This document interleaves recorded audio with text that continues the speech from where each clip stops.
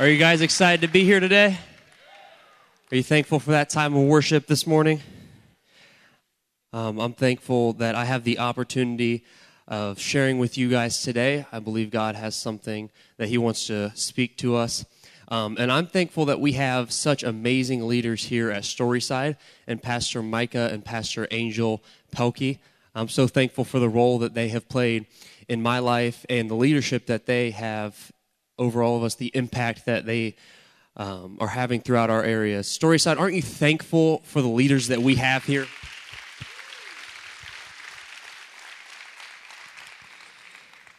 I'm excited for this message. As Pastor Micah referenced, we're believing that God is going to continue to do amazing things in our region throughout this year. I don't know exactly what that looks like yet because I don't have 20/20 vision. I'm sorry. That was bad. But this side got it. This side's still not sure what else. Last week we talked about the pain that we can carry through life. We talked about how it is important to cut off some of the baggage that we have carried, some of the pain and hurts from the past. We discussed how it's important as we go into a new year, a new season in our lives. It's important that we don't continue to carry the same weight and burdens from our past into a new year. We discussed the importance of forgiving and letting things go. This week, I want to talk to you about the pain that we can either intentionally or unintentionally cause others.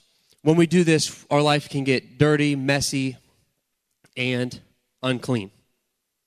John 8 says that Jesus returned to the Mount of Olives, but early in the next morning, he was back again at the temple. A crowd soon gathered, and he sat down and taught them. As he was speaking, the teachers of the religious law and the Pharisees brought a woman who had been caught in the act of adultery.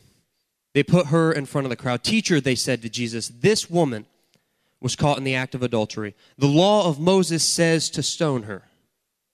What do you say?" They were trying to trap him into saying something that they could use against him.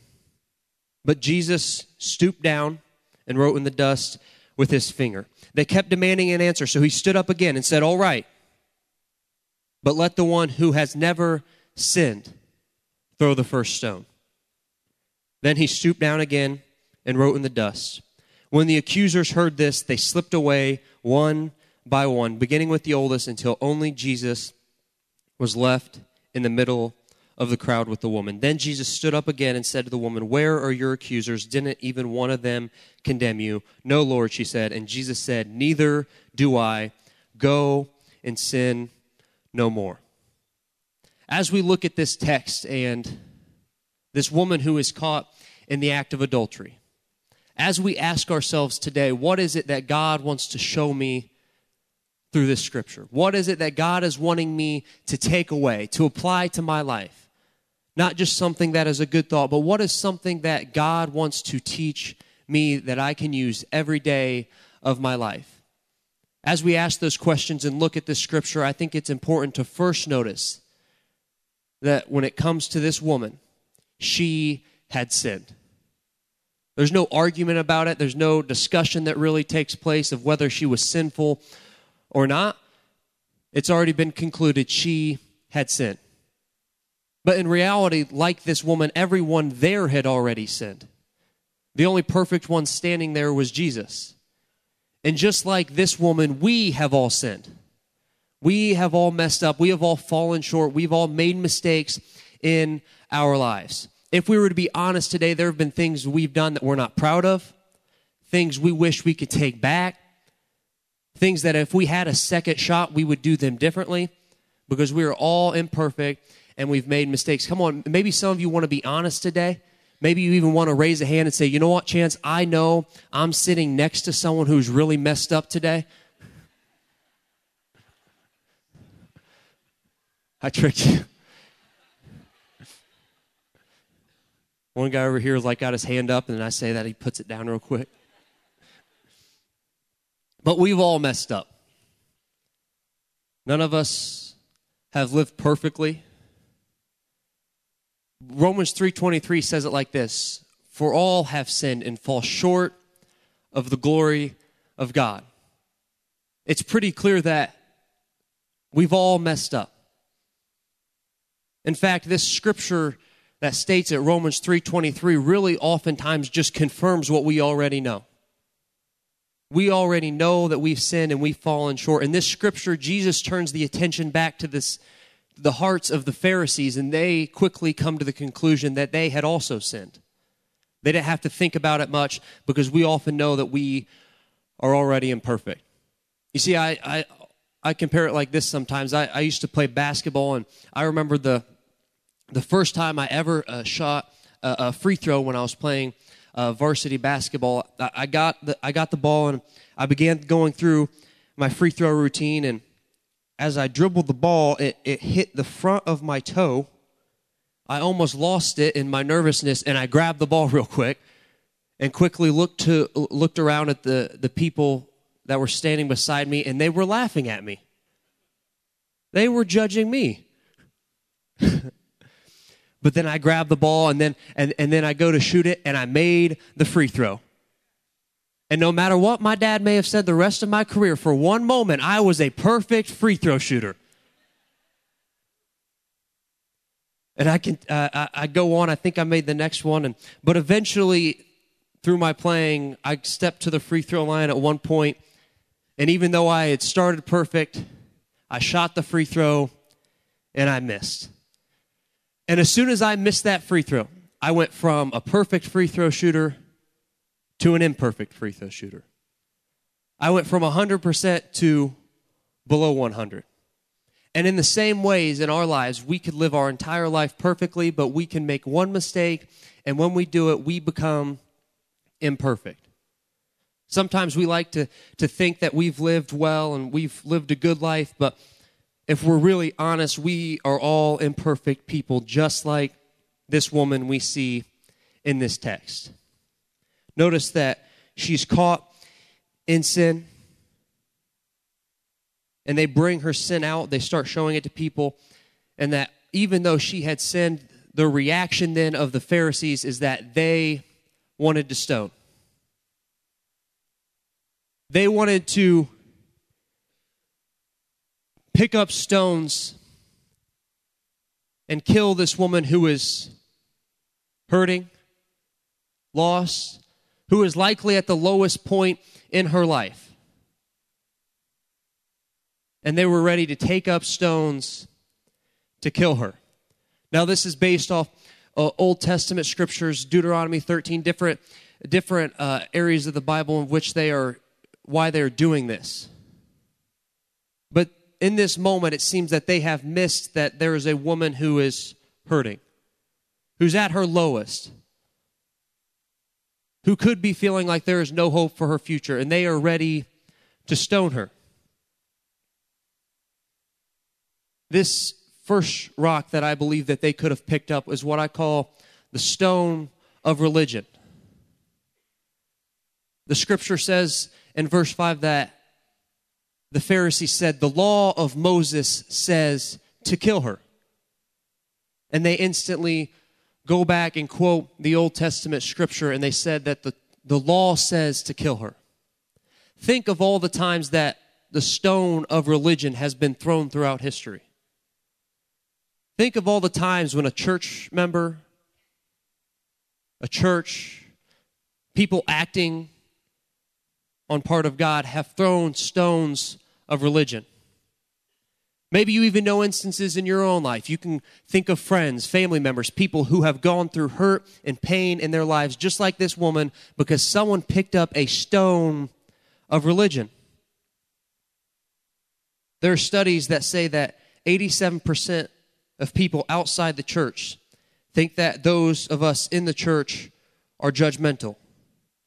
In fact, 1/3 of young outsiders say that Christianity represents a negative image in which they will never be associated. Because of how many times that people have picked up the stone of religion. When this woman needed help, When she likely just needed guidance and someone to believe in her, they took up the stone of religion. Maybe for others, you've picked up the stone of judgment. The stone of judgment. It says that this woman was caught in the act. She had been caught. And when she gets caught, they pass judgment on her. But notice that they aren't okay with just bringing it out and putting her secret sin on the public stage. Notice that they aren't just willing to let everyone know what she did. But they're also going to demand consequences. Because oftentimes when we pick up the stone of judgment, we will demand that there be consequences with it. We will demand that, like the Pharisees, that this woman should be killed. Maybe for us, we're not demanding that people be killed, but oftentimes we'll pick up the stone of judgment and say they should be fired from that job. They shouldn't be allowed to teach there anymore. We will take up the stone of judgment and say, I can't even believe that they are still allowed to raise those kids. Because when we pick up the stone of judgment, we, like the Pharisees, will often demand that there be consequences. This woman was caught. They demand consequences, and they begin to pass judgment on her. Earl Nightingale said that when you judge others, you do not define them. You define yourself. When we pick up the stone of judgment against others, we are not defining the person that we are looking to stone, but in all reality, we're just defining ourselves. You know, there was a story I heard one time of a lady named Betsy, and she was a member of a church, and she had almost like taken on the responsibility as if she felt she was the one who had to do it, of spreading just rumors and gossip about everyone she seemed to come in contact with. And Betsy goes around and she continues to just talk about people, and at one point a new member of the church comes along, George, and he was just really trying to get his life together. He'd been coming for a couple months. He's just really on the front end of what God was trying to do in his life, and he was still struggling with things. But one night, Betsy's driving, and she sees that George's truck, his blue pickup, is parked outside of the bar. After seeing this, Betsy, of course, starts spreading rumors, gossiping, letting people know she saw George's truck parked outside the bar. She even goes as far as to confront George about it. And she tells him, George, you shouldn't have your truck parked out there. You shouldn't be going there. People will know. People will draw conclusions. When they see your truck out there, they are going to assume and draw conclusions about what you are doing inside. George doesn't say much about it. He just kind of nods and walks away. And later that night, George takes his pickup truck. He doesn't park it at the bar. He drives right down to Betsy's house, parks it outside, and just leaves it there for the night.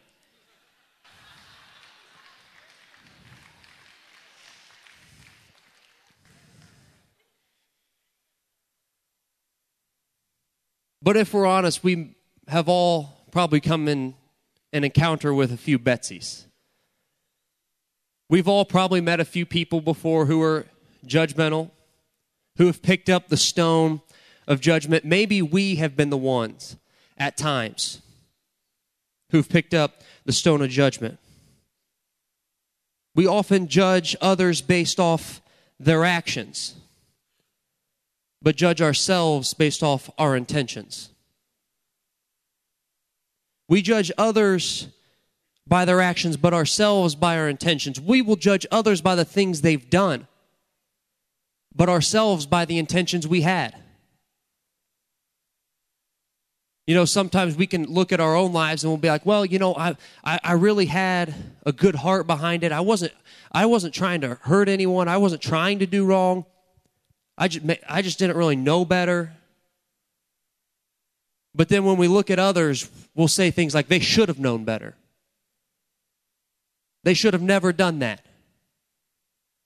And we will judge them based off of their actions, yet give ourselves grace to judge ourselves by our intentions. Maybe for others, you have picked up the stone with an agenda. The stone with an agenda. You see, this stone has ulterior motives. Verse 6 says that the Pharisees were trying to trap him so they get him to say something they could use against him. Because if Jesus were to say that they should kill the woman, he would be breaking the Roman law against capital punishment. But then if he says they shouldn't kill her, then he would be breaking the law of Moses.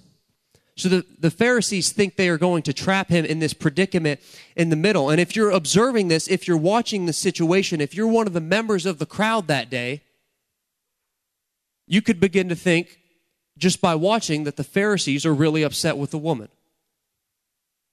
That the Pharisees are really frustrated with what she's done. They are really upset.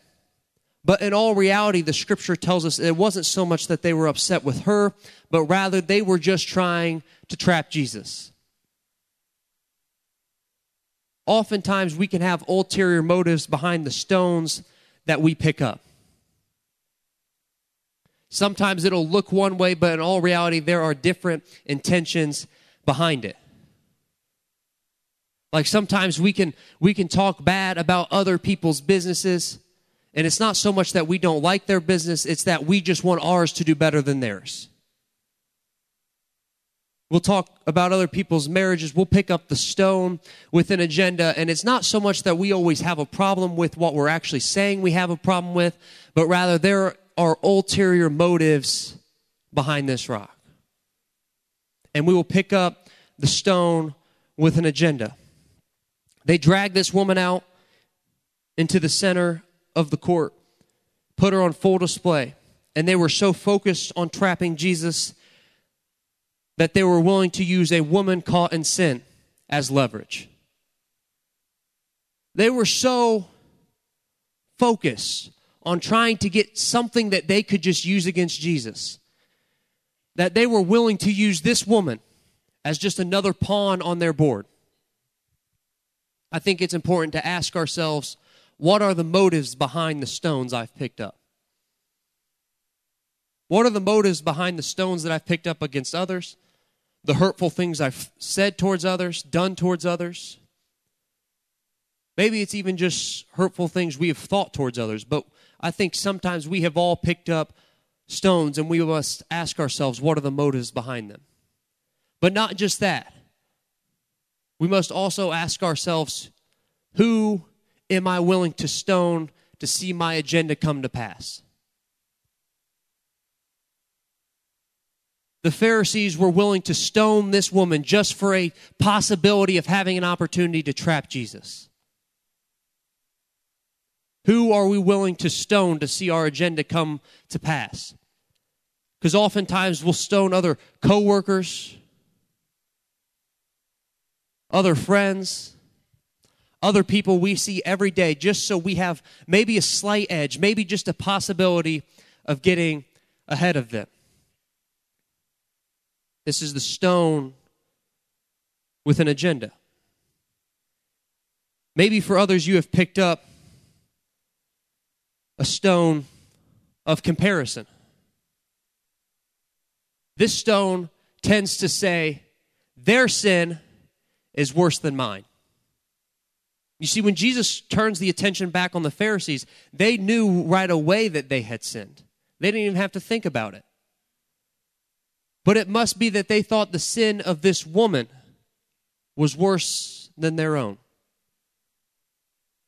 This passage actually confirms that there's individualistic sin, that every individual there had sinned. And it also insinuates and suggests that the heart of humanity will seek to rank and categorize which sins deserve punishment or destruction. We will often rank, their sin is worse than mine. Or like, it's okay if you do this right here, but if you do this sin, then it's a problem. It's all right if I gossip a little bit as long as I don't hate people. Or it's okay if I drink a little bit too much because I don't do drugs. And we will begin to find ways to justify our own sin. We will begin to search for ways that we can say someone else's sin is worse than our own. When we pick up the stone of comparison. Sometimes we get so caught up in pointing out the sin in others that we don't worry about the sin in us. Why do we desire to stone the sin in others, yet settle for the sin in ourselves? You see, I think a lot of times back like when we were in elementary school and whether someone would get in trouble, they would do something, they would fall down, we would a lot of times point at them and laugh and, ha ha, you got in trouble, you messed up, man. And a teacher or someone would point out to us, be careful when you point because you've got 3 fingers pointing right back at you. And we just thought that was so unbelievably wise. And we're like, that is incredible. But a lot of times we get so focused on pointing things out in others, and we don't realize that maybe there's 3 fingers pointing right back at us. Maybe the issue isn't always with others. Maybe it could be in our own hearts. Luke 6, Jesus says, why do you see the speck that is in your brother's eye, but do not notice the log that is in your own eye? How can you say to your brother, brother, let me take out the speck that is in your own eye, when you yourself do not see the log that is in your own eye? You hypocrite. First take the log out of your own eye, and then you will see clearly to take the speck that is in your brother's eye. That's what Jesus said about it. What is it that I need to take out of my own life before I start pointing at the lives of others? What is it that could be distorting my view, my perception, that I need to take out of my life? Are there things in 2020 that God could be challenging us right now to take out of our lives?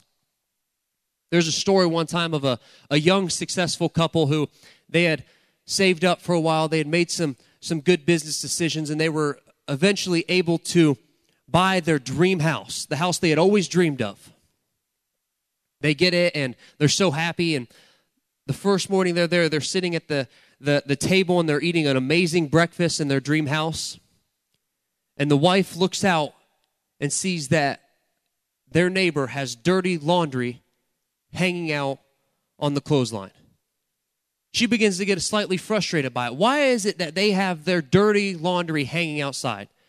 Seriously, we save up and we buy our dream house, and we have to deal with looking at someone else's dirty laundry. Someone should teach her the right way to do laundry. Someone seriously needs to help her. Teach her and guide her on how to do her laundry. A couple of days later, they're sitting at the table again, and this time they've got their laundry outside, and she looks at it for a second and gets so excited she even hits her husband. Look, honey, someone must have showed her. She's got clean laundry out there today. Perfectly spotless clean. Someone must have helped her. Someone must have given her some advice. The husband says, actually, honey, I don't think anyone helped her. Actually, I got up early this morning and I washed the window.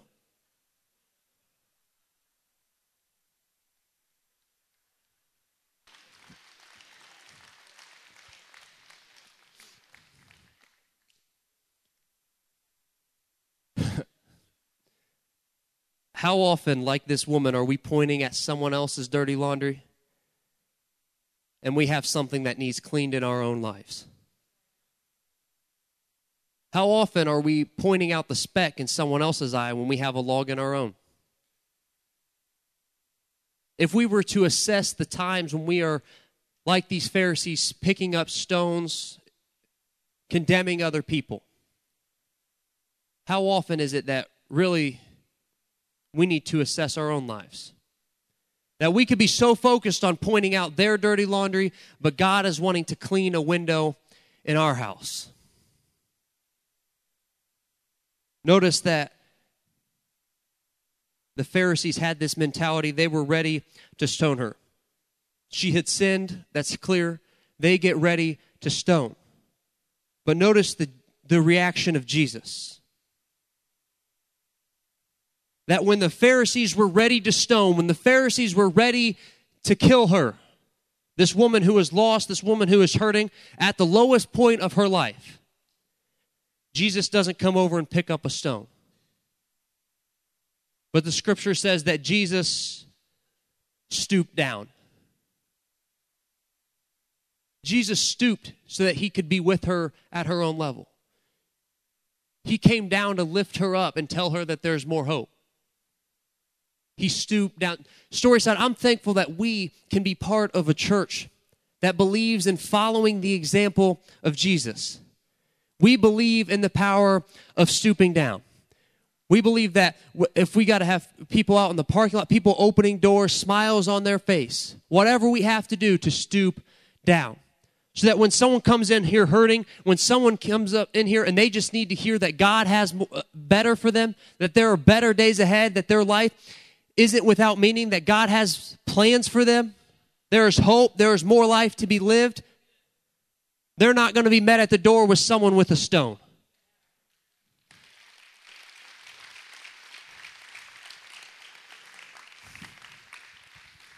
I'm thankful we can be part of a church that believes in stooping, finding people at their lowest.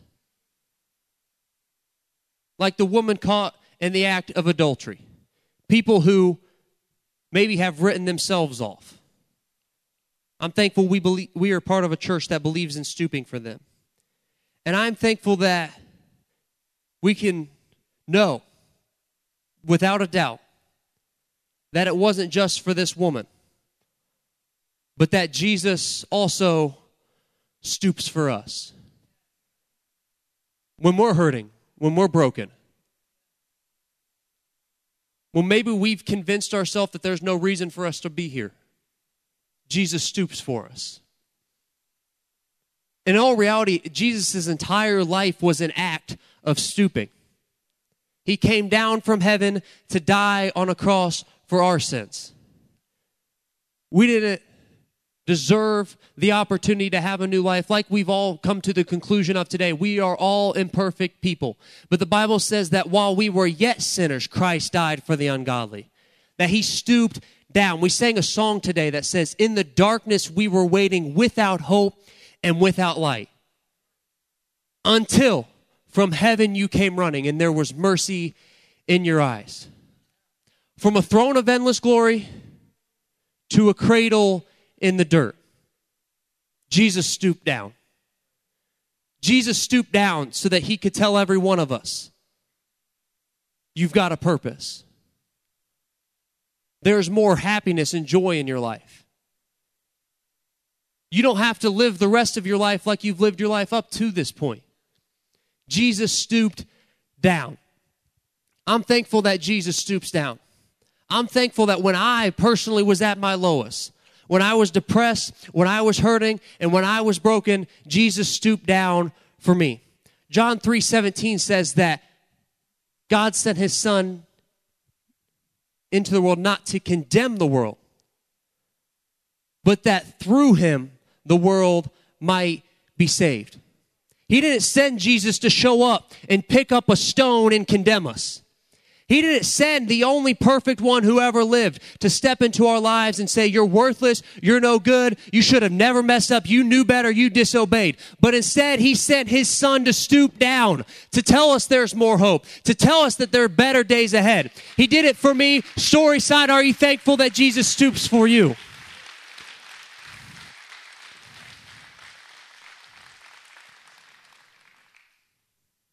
I'm thankful that Jesus didn't come to condemn, but he came to stoop. Notice that the Pharisees then slipped away. It says they slipped away one by one. That they weren't like super like energetic and just running away, but they realized the own sin in their hearts. And they just kind of slip away. They didn't cause a big scene about it. They come so ready to stone this woman. causing a huge scene. Yet when Jesus turns the attention back to them, they realize, I've sinned too.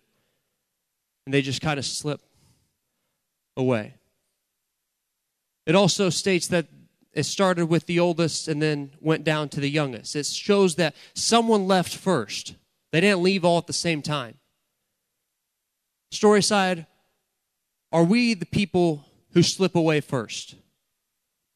When the gossip starts, when people start passing judgment, when people condemn, are we the first ones to say, hey, I don't think we should be talking about them like that?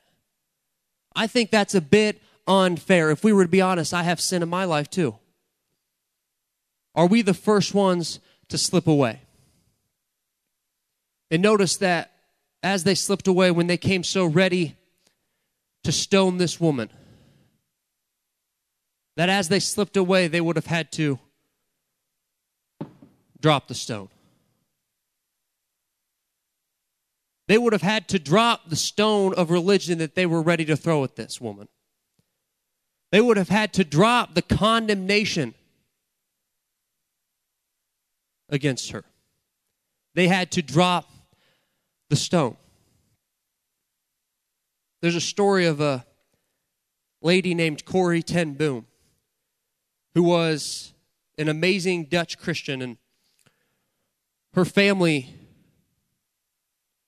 helped to hide Christians and Jews during World War II in Europe. Their family had a business of making watches, and they used their business as a safe haven, as a harbor for runaway Jews and Christians for 4+ years. Eventually, their family was caught and taken to concentration camps. Her father went to a concentration camp, and then her sister and her went to another one. Her father ended up dying there, and her sister Betsy also died in the concentration camp they went to. The name of it was Ravensbrück.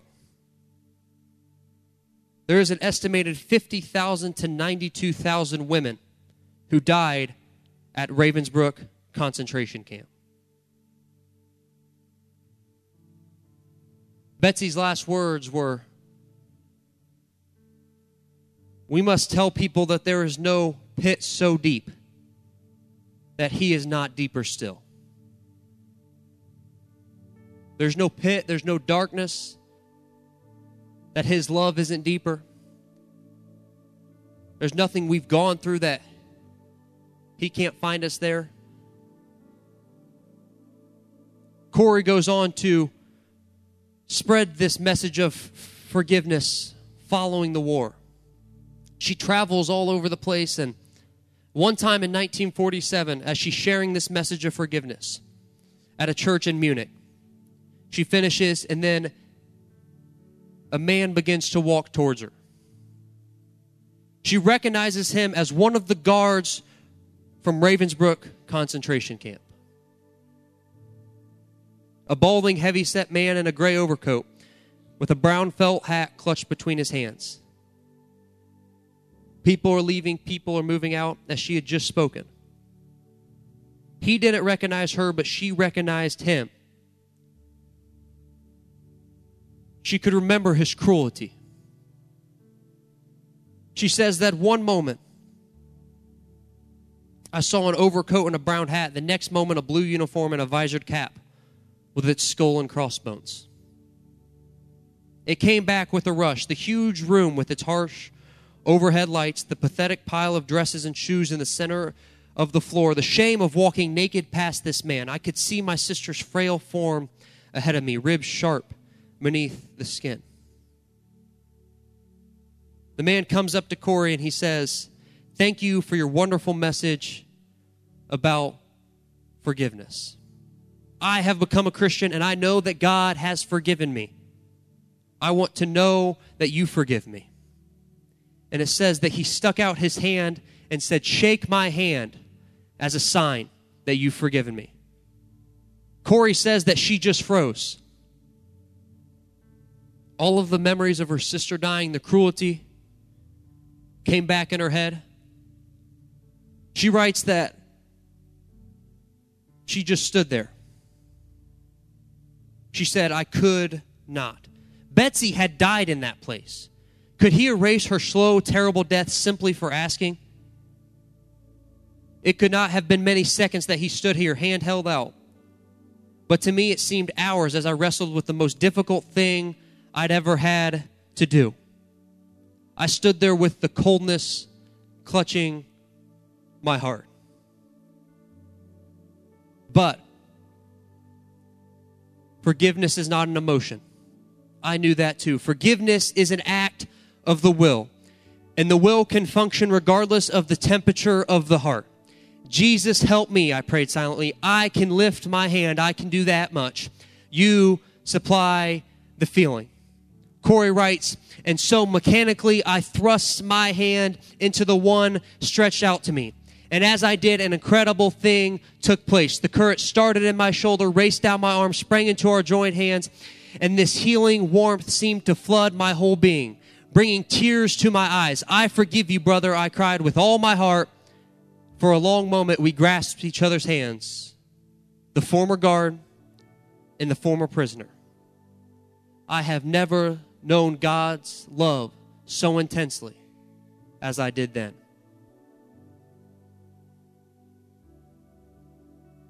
Could I submit to you today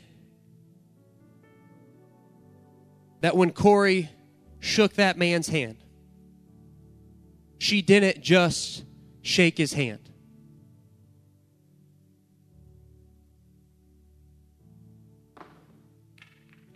But she also dropped the rock. She could have come against this man with condemnation. How dare you come and ask my forgiveness? You're responsible for the death of my sister, the death of 50 to 92,000 women, the things you did, the cruelty that took place there, and you come and ask my forgiveness. But she didn't do that. But she says that as she mechanically lifted her hand, I believe she dropped the rock. She dropped the stone that she could have thrown against him. She dropped the condemnation, the judgment she could have passed. She could have been like some of us sometimes and said, his sin was worse than mine. But in that moment, she writes that forgiveness is not an emotion. It's an act of the will. And in that moment, Corey dropped the stone. How different would our lives look if, like Corey, we dropped the stone? What could God do in our hearts, in our marriages, our schools, our workplaces, if we said, God, I'm going to drop the stone? What would take place? Corey writes that she had never known God's love so intensely as she did then. What love, what joy, what happiness could you experience if today you dropped the stone? If today you said, you know what, I've been holding on to this, I've been throwing stones at other people, but today I'm going to drop it. Maybe it's not just the stones we talked about today. Maybe there's stones of bitterness, unforgiveness, hatred. Maybe last week you even said, when we were talking about the pain that we carry through life, you said, God, I don't want to carry this in my life anymore. Pastor Micah referenced how that is just a start, and it's not the entire solution. Maybe today you need to make the decision again to drop the rock. Drop the stone. Drop the bitterness, the offense, the hatred. What stone do you need to drop today? You know, as I've been handling these rocks throughout the service, you can see it a little bit on the microphone. You can see it somewhat on my hands. As I've been dealing with these stones, my hands have been getting dirtier and dirtier. Maybe for some of us today, we don't need to just drop the stone, but we then need to ask God, clean my hands. Purify my heart. God, I don't want to start 2020 unclean. I want to start it clean and living the right way. Maybe for some of us, we need to realize that Jesus can stoop down to us today. Maybe for others, we need to be the one who stoops more often.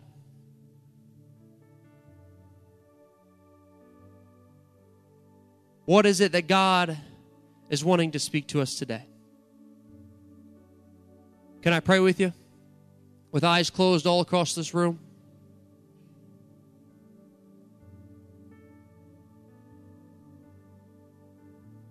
Some of us have experienced hurt through our life, pain.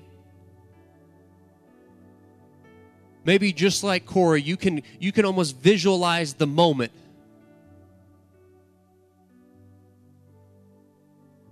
But what if you dropped the stone today? What if you dropped the stone and God's love rushed in? Maybe for some of you, you know that you've been the one who has picked up a stone of religion or judgment. Maybe for others, you've picked up the stone of comparison or the stone with a certain agenda. But today, you could drop it. Today, you could say, I'm not carrying this anymore. I've carried it for long enough. If that's you today and you feel like there are certain stones in your life that you need to drop, could you just raise your hand right where you're at? No one looking around, hands going up. Maybe you just say, God, I don't even know how to begin to drop the stone. I feel like I want to hold on to it. I don't want to let go of the hurt, the pain, the hardness that has been in your life. God, I pray for every hand that has gone up. Every person who is just saying between you and them, God, I need help to drop the stone today. God, I want to be honest. God, I want to be truthful. Help me to drop the stone. Help me, God, and clean my hands. Help me to let go of the hurt and the pain that has taken place over my life. God, I don't want to be like the Pharisees. I want to live for you. I pray for every hand that has gone up, every life that is represented here today. I pray that you would continue to empower them and strengthen them in their lives. I pray that they would realize that dropping the stone sometimes is a continuous process. Sometimes you have to drop it and then drop it again. But God, we're thankful that you are with us through the entire process.